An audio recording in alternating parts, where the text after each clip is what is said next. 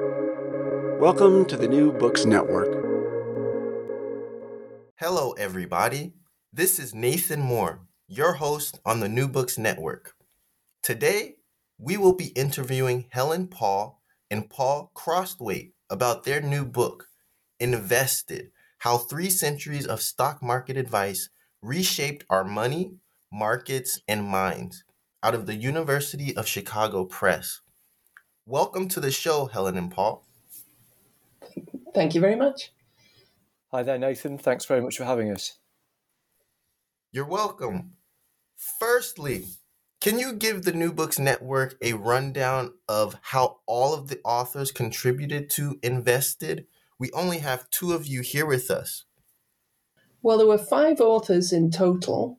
So you have 2 people who are really literary scholars, and you have people who are more on the history side or the economic history side.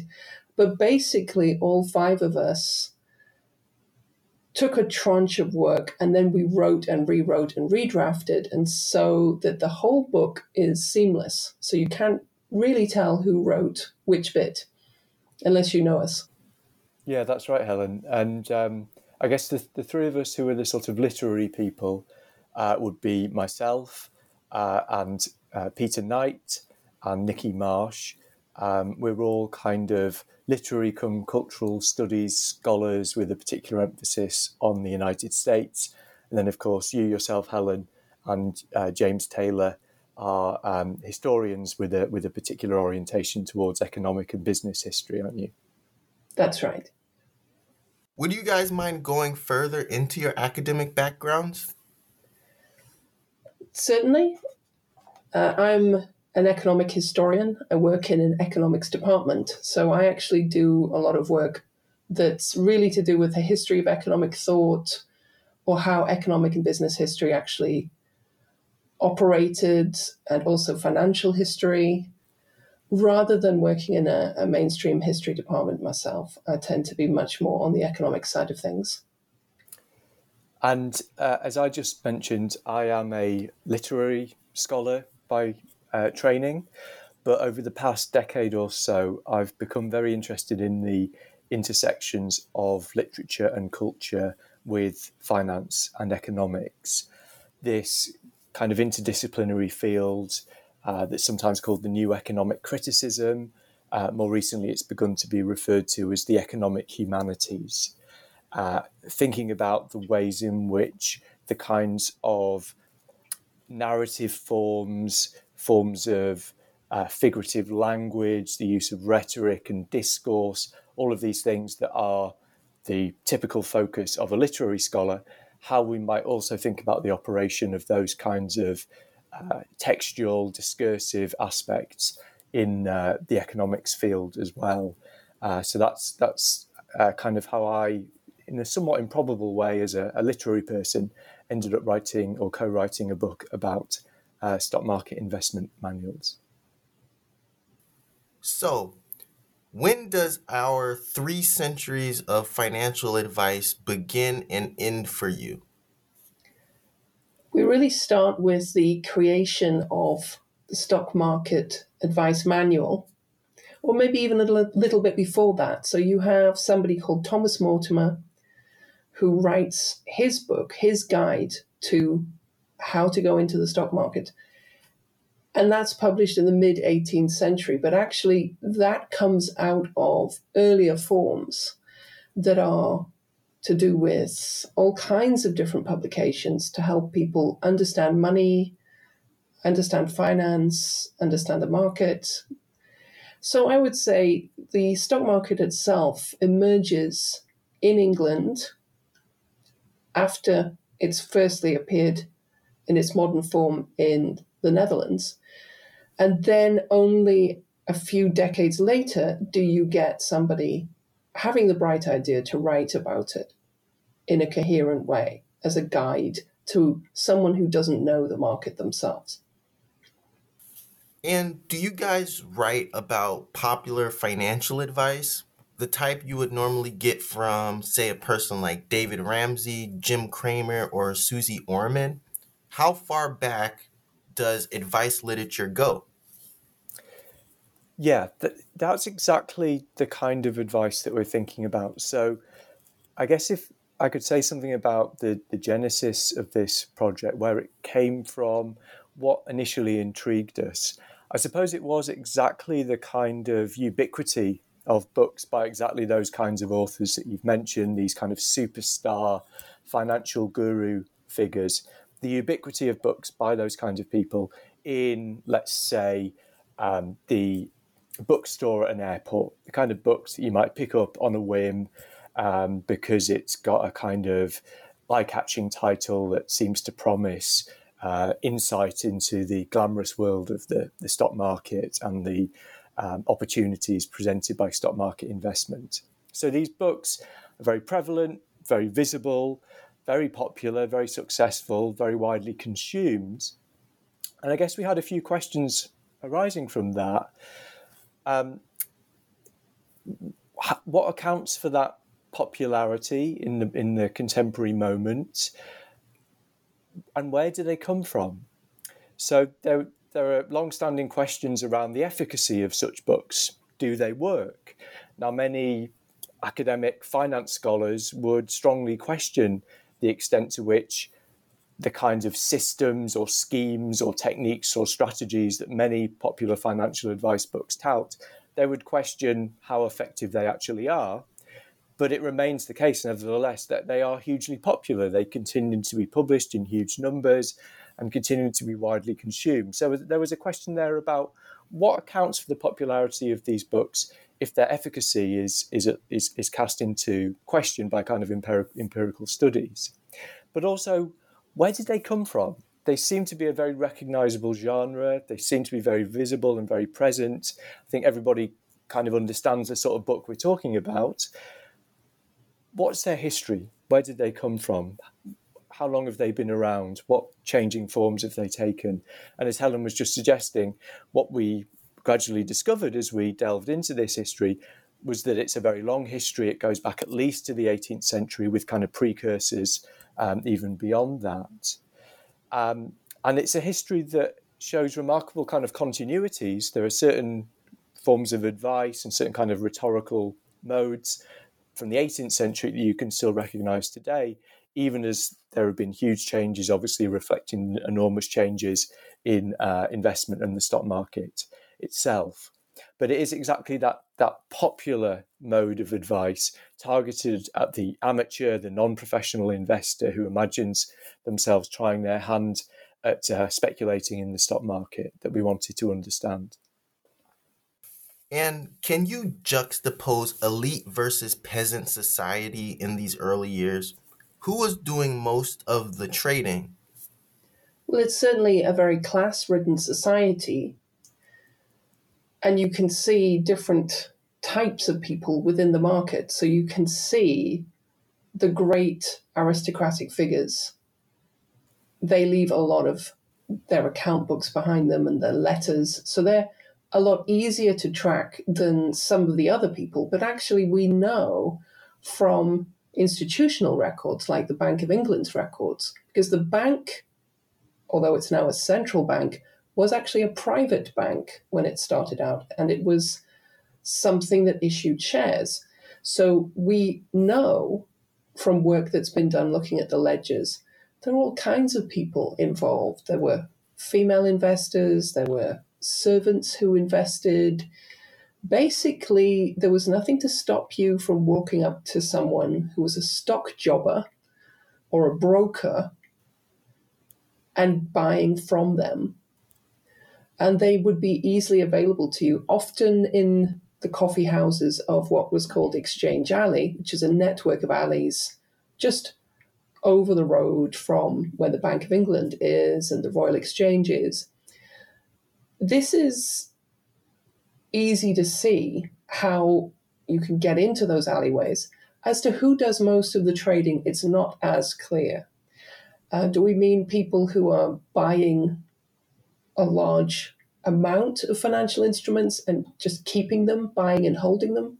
Or do we mean people who are going to be buying and selling them a lot? And in terms of who's active in that way, it would be these new brokers who were appearing. And they actually are some of the early producers of price data, which they use to try to advertise themselves, their own broker services, to potential customers. When was the financial revolution? And is it something we should teach in our history books, or do we do that already? It really depends which history book you're going to look at. In broad brush, the financial revolution is often simplified to be the founding of the Bank of England, the creation of the stock market, and the transfer from a royal debt to a national debt. But in reality, economic historians think that that's just an oversimplification, that you have decades upon decades of changes. And what's really interesting is often they're made as short-term workarounds to a problem that then become embedded in the system. You can go all the way back into the 17th century and looking at things like the Stuart kings and then their replacement, Cromwell, Oliver Cromwell, and his period of a republic. And then the Restoration, you have the move towards the arrival of William of Orange, who's a Dutchman and who brings some Dutch courtiers and financial practices with him. But some people have argued the word revolution is much more of an evolution. Whether you want to teach that in history books, I suppose it depends what level you're going to be teaching at. I'm not sure whether small children want to know about this, but I certainly think that a lot of adults would find it very interesting. And what about financial collapses or failures? How are financial collapses or failures depicted in your work Invested? So the phenomenon of panics, crises, crashes, financial collapses are really crucial to the narrative that we try to tell in the story within this book, because they often present huge challenges for authors of investment advice texts. They're challenges because very often the writers don't show any sign of having seen them coming.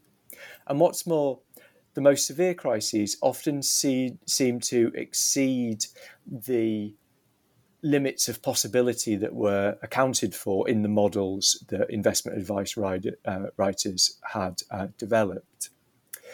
So we consider a variety of crises in the book, in the period that Helen's most familiar with and has just been discussing, the kind of 18th century period of finance. There's the infamous South Sea bubble in the city of London in 1720. There's the railway mania in the United Kingdom of the 1840s, which culminates in a juddering crash.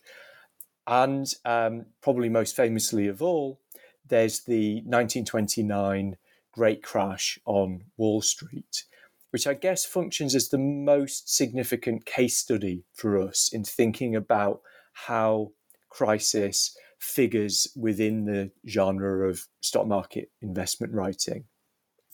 And it's a really significant event because in some ways it is a huge blow to the legitimacy, to the authority, to the credibility of writers like, for example, the Yale economist Irving Fisher, who was an academic and in many ways kind of leveraged that academic reputation and prestige to become a kind of popular pundit who was extremely widely read and cited in the mainstream media and in mainstream books for a popular audience.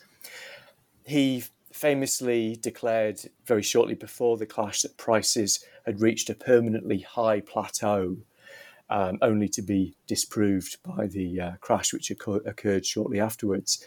So there were ways in which the Great Crash of 1929 seemed to leave some important financial commentators red-faced.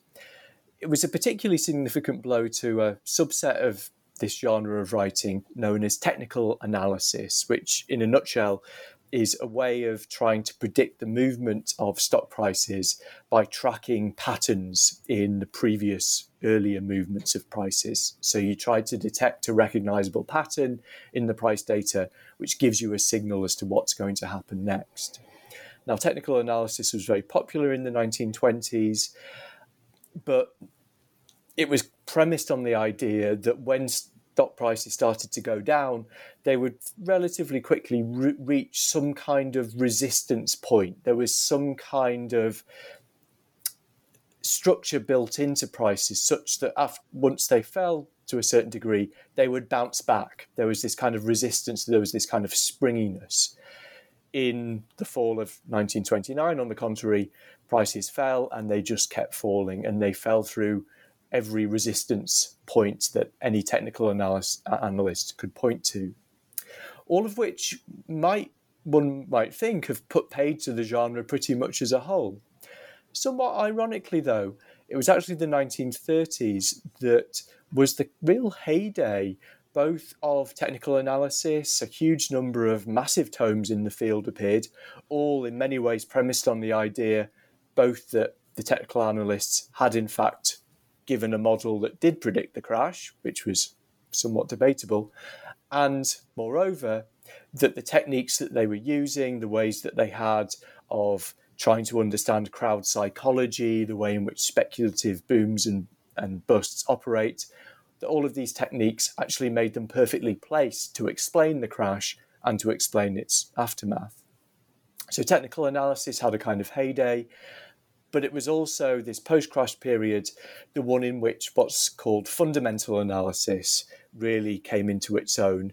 This is a mode of analysis that, rather than looking to the movements of stock prices themselves, looks to the underlying fundamental value of a particular company, looks at its profit and loss, looks at all of its corporate disclosures, tries to work out what its underlying soundness is. And there was a way in which, in the 1930s, there was a sense that you had to go back to fundamentals, that this speculative boom had just been based purely on kind of irrational exuberance. And on the contrary, now you had to look at the fundamental underlying soundness of companies.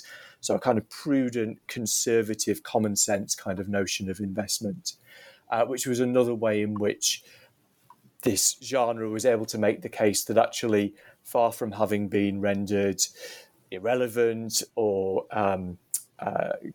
unreliable by the crash was actually the thing that had brought it into its own and given it a new importance and a new authority and force. So we were particularly interested in the 1929 crash as a kind of case study for how crisis can threaten the credibility of this genre, but also perhaps paradoxically or ironically be kind of mobilized by the genre as a way of establishing itself as something that can explain what happened, tell you how to navigate it, tell you how to survive it, and tell you how to come out the other side with a profit. In Chapter 5, you include Black stockbrokers of the 1960s. What should we know more about this period in stock market history?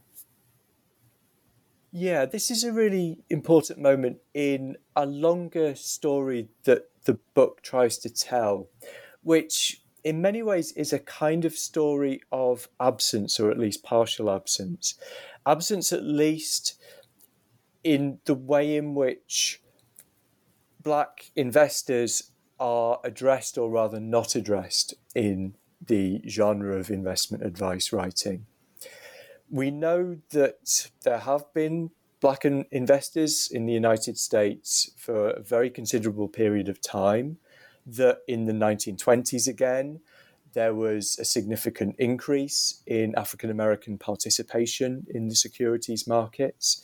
There were several very celebrated Black speculators in New York and Chicago who became widely popular figures in the Black press and amongst Black communities in Harlem or on the south side of Chicago.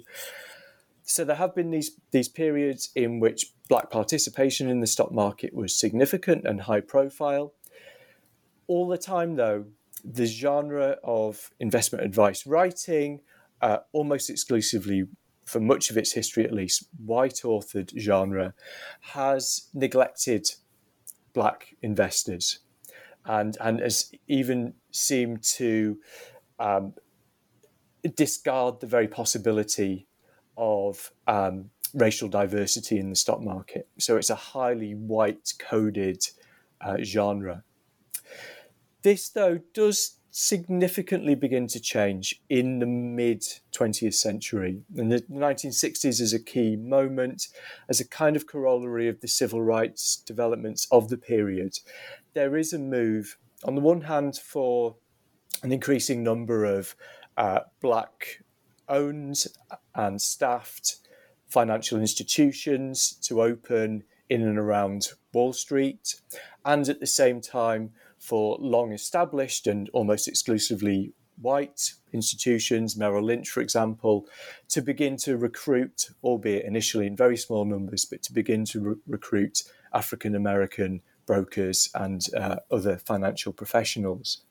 So it's a moment in which there's an increasing, again, still very limited, but increasing visibility for black financial professionals. And this is finally recognised in significant ways by the print culture that we're interested in. So our book is kind of simultaneously tracking developments in the stock market itself, who's participating, the demographics of the stock market, and how that's reflected, or often not properly reflected, in the literature, the advice literature that's written about the market. And this period, specifically 1970, sees the appearance of a really key periodical, Black Enterprise, which is this new kind of business, finance-orientated publication that, as its title suggests, has a particular focus on and orientation towards Black entrepreneurialism, Black capitalism, African-American participation in the professional and business world. And that's a really key publication in reinforcing a sense of an emerging generation of African-American financial professionals who are now playing an increasingly significant role in the field. And so we could see this is a moment at which the print culture begins to catch up with the changing demographics of the market itself. And we see something quite similar in the case of gender as well. One of the other strands that the book tracks is the increasing and at times extremely prevalent presence of women investors in the stock market, and a similar way in which the presence of these investors in the market is often neglected or denigrated by the authors of the advice literature, whom we might think would be seeking to target and court this audience, but often are either ignoring them completely or otherwise downplaying their capabilities or their legitimate right to participate in the market. And this gradually shifts through the 20th century as well. There is an increasing recognition of the presence and the importance of women investors in the market. And again, slowly but eventually emerging a recognition of this in the print culture as well, in magazines, in newspapers, and in investment advice guides, specifically targeting a female audience. But one of the things we're really interested in is this kind of incongruity often between the presence of women or racial or ethnic minorities in the market, that they are participating, albeit sometimes in small numbers, and the way in which this is often ignored or downplayed by the print culture that accompanies it, revealing, I think, often the kind of ideological underpinnings of that culture and of the kind of texts that are being produced, that they have a sense of who belongs in the market or who are the correct people to be participating in the market. And if from their point of view, the wrong people are there, then they're going to act as if they're not there. And they're going to write as if these groups are not part of the kind of purview of what they're trying to describe. So these books can be really interesting in revealing the kind of ideological thinking that underpins a lot of how the financial markets are conceived of. Railway was a good investment, but what were some other generally safe investments that we can learn from today? Well, as Paul was mentioning, sometimes railways were good investments, and at other times there was a speculative boom, and people started building railways that weren't going to be finished and weren't going to be particularly good. And sometimes people lost money on them. So it's not necessarily a particular sector like transport infrastructure that you want to think about, but also a diversified portfolio. So if you do buy a share in a company and something happens, you have other shares in other companies. And the idea is if you think about how these things operate together, hopefully you construct a portfolio that means that some of your investments will pay off. Even if you lose money on one or two of them, some of them will keep going. So that's one thing. Another thing is to consider a buy and hold strategy, not trying to play the market. And this is what our earliest figure in this genre, Thomas Mortimer, tells people to do. He says, invest in very safe investments and buy and hold. We might not want to be quite so safe. We might want a few riskier investments if they are well constructed into the portfolio. So, for example, if their payoffs are not really correlated with the payoffs of your other investments. So you've got your diversification. But Thomas Mortimer was very clear. You shouldn't be tricked into just continually chasing short-term gains because there are transaction costs in what you do. You have to pay brokers. And I suppose the general theme is often don't try to outplay the experts. By the time you hear about something, they will already have heard of it themselves.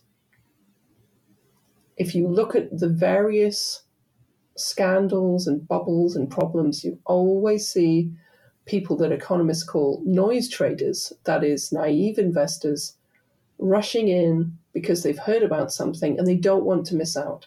And they are exactly the kind of people who get burned. Is the market still evolving in ways that you have or haven't shared in Invested? Tell the New Books Network what they have been missing or should look out for in the future.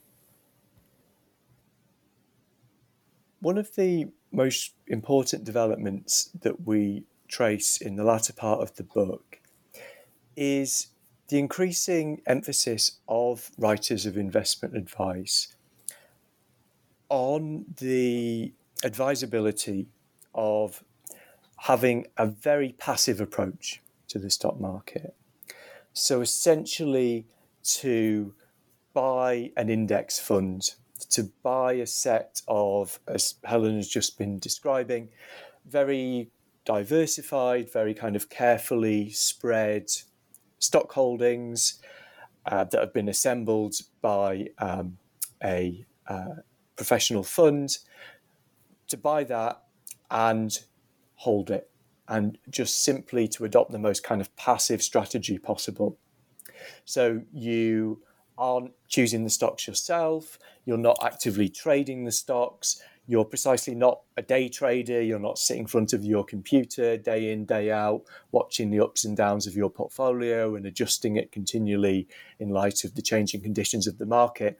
On the contrary, you buy an index fund and you just kind of sit back and let the market do its work, and it will go up and it will go down, but over time it will be a rewarding, profitable investment.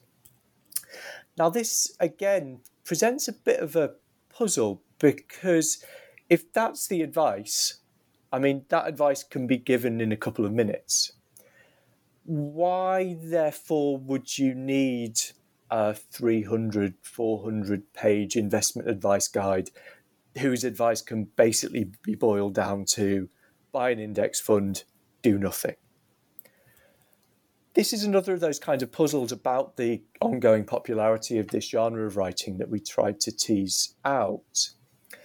And one interesting thing that we found was that hand in hand with this advice about adopting a passive approach to the stock market itself is, conversely, an insistence on adopting a very kind of speculative, risk-orientated, daring, bold mentality everywhere other than the stock market.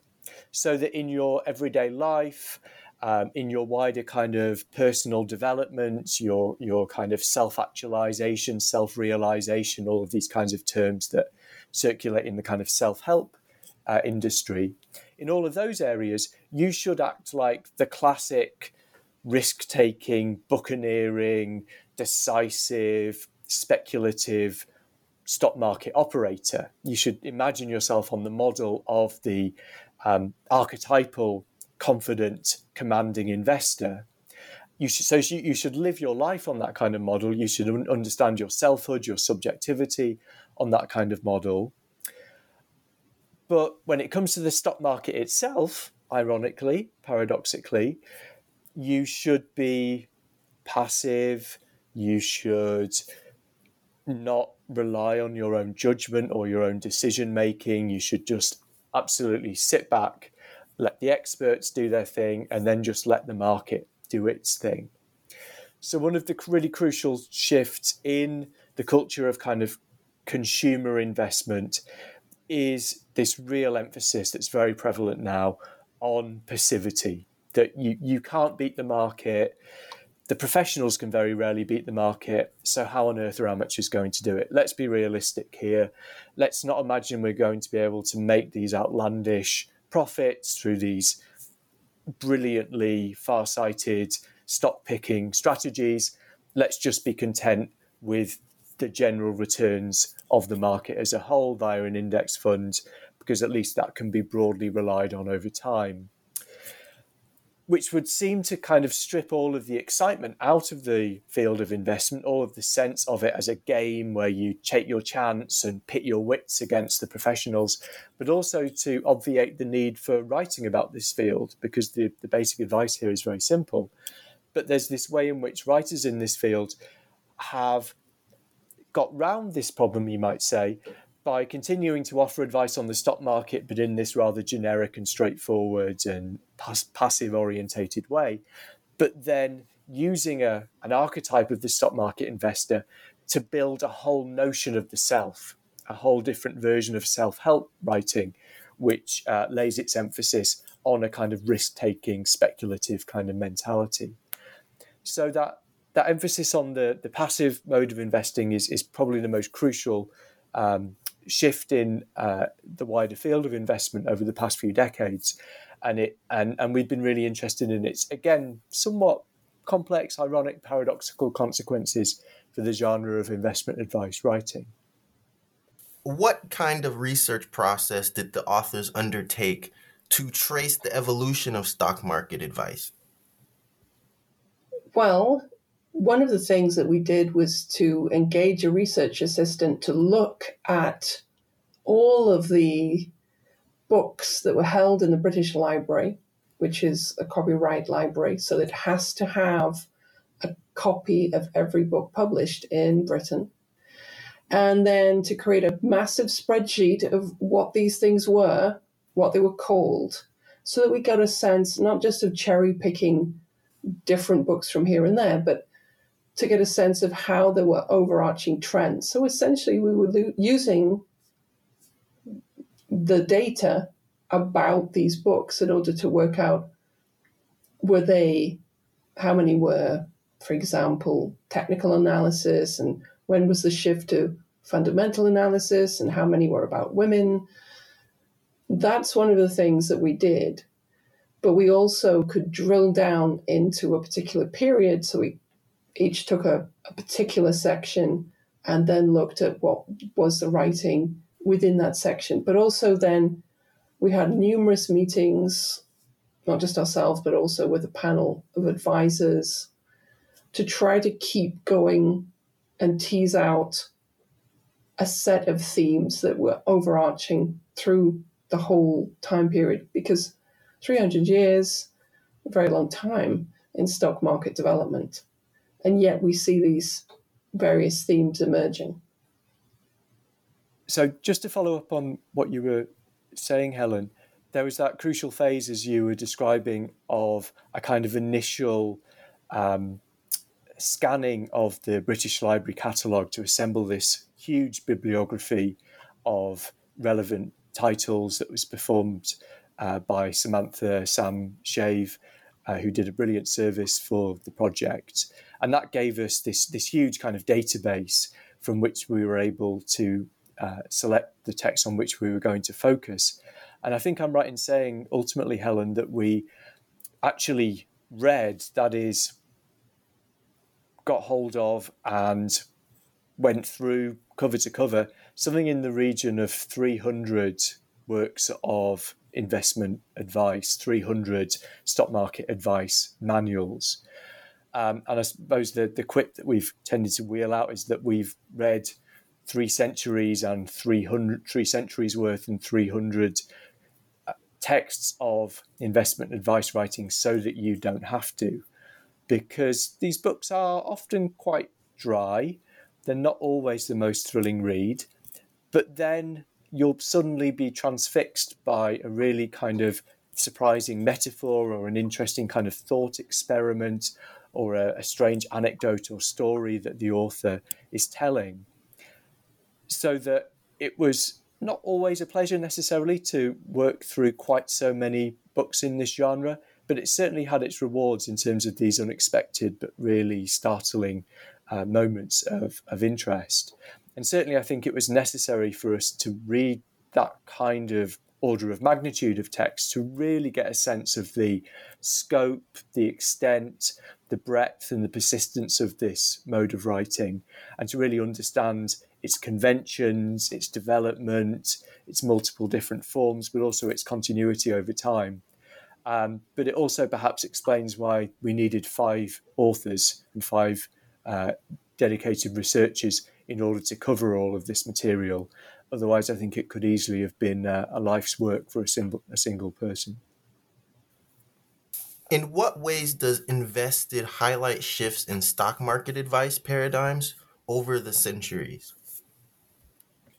I've touched on this already, but I guess central to the story that we tell in the book is the emergence and then the fate, the gradual eclipse, I guess, in many ways, of these 2 kind of competing paradigms of investment advice. I've mentioned them already, but just to recap, on the one hand, you have technical analysis.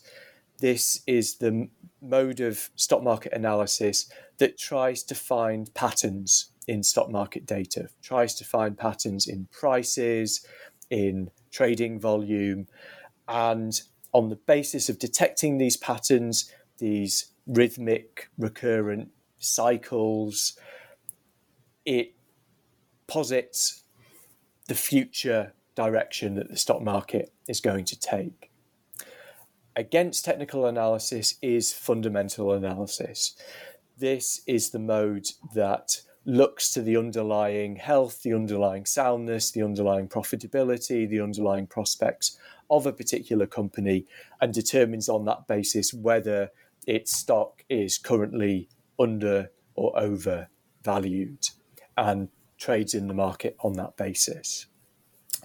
And there are versions of these 2 kinds of modes of analysis going back into the 19th century, and they gradually, through the latter part of the 19th century and into the 20th, kind of assume a clear definition. They become codified. Eventually, huge, hundreds and hundreds of page long textbooks dedicated to each of these competing paradigms emerge. And by the mid-20th century, they are both very prominent, but also both very kind of entrenched as these opposing, profoundly different philosophies about how to predict the movements of the stock market and how to analyse it. This is complicated, though, by the fact that by this period, by the mid-20th century, the rise of financial economics as a academic discipline has begun to cast doubt on technical analysis and fundamental analysis. It's begun to cast into question both of these approaches.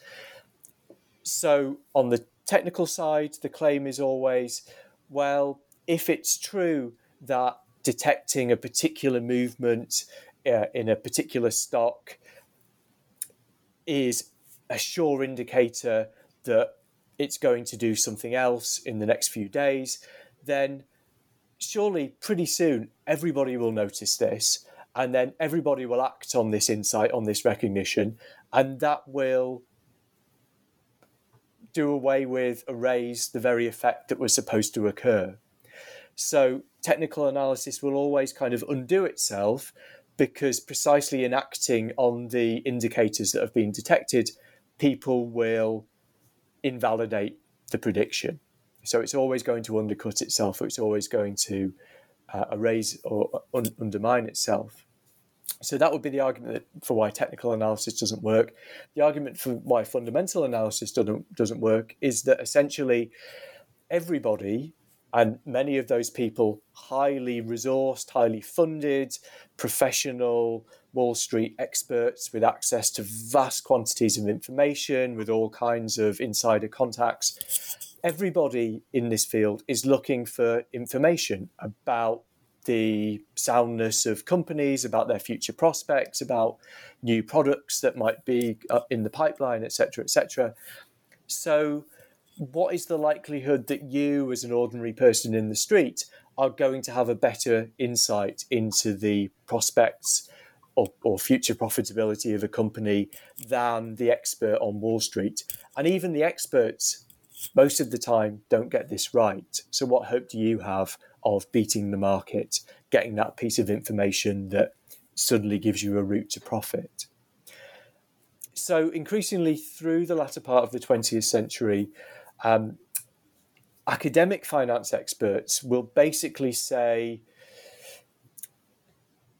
the average person using either technical analysis or fundamental analysis just isn't going to beat the market, because the market always already has incorporated all of this knowledge in the first place. And this is the idea of the efficient market, that the market always already incorporates and reflects all information.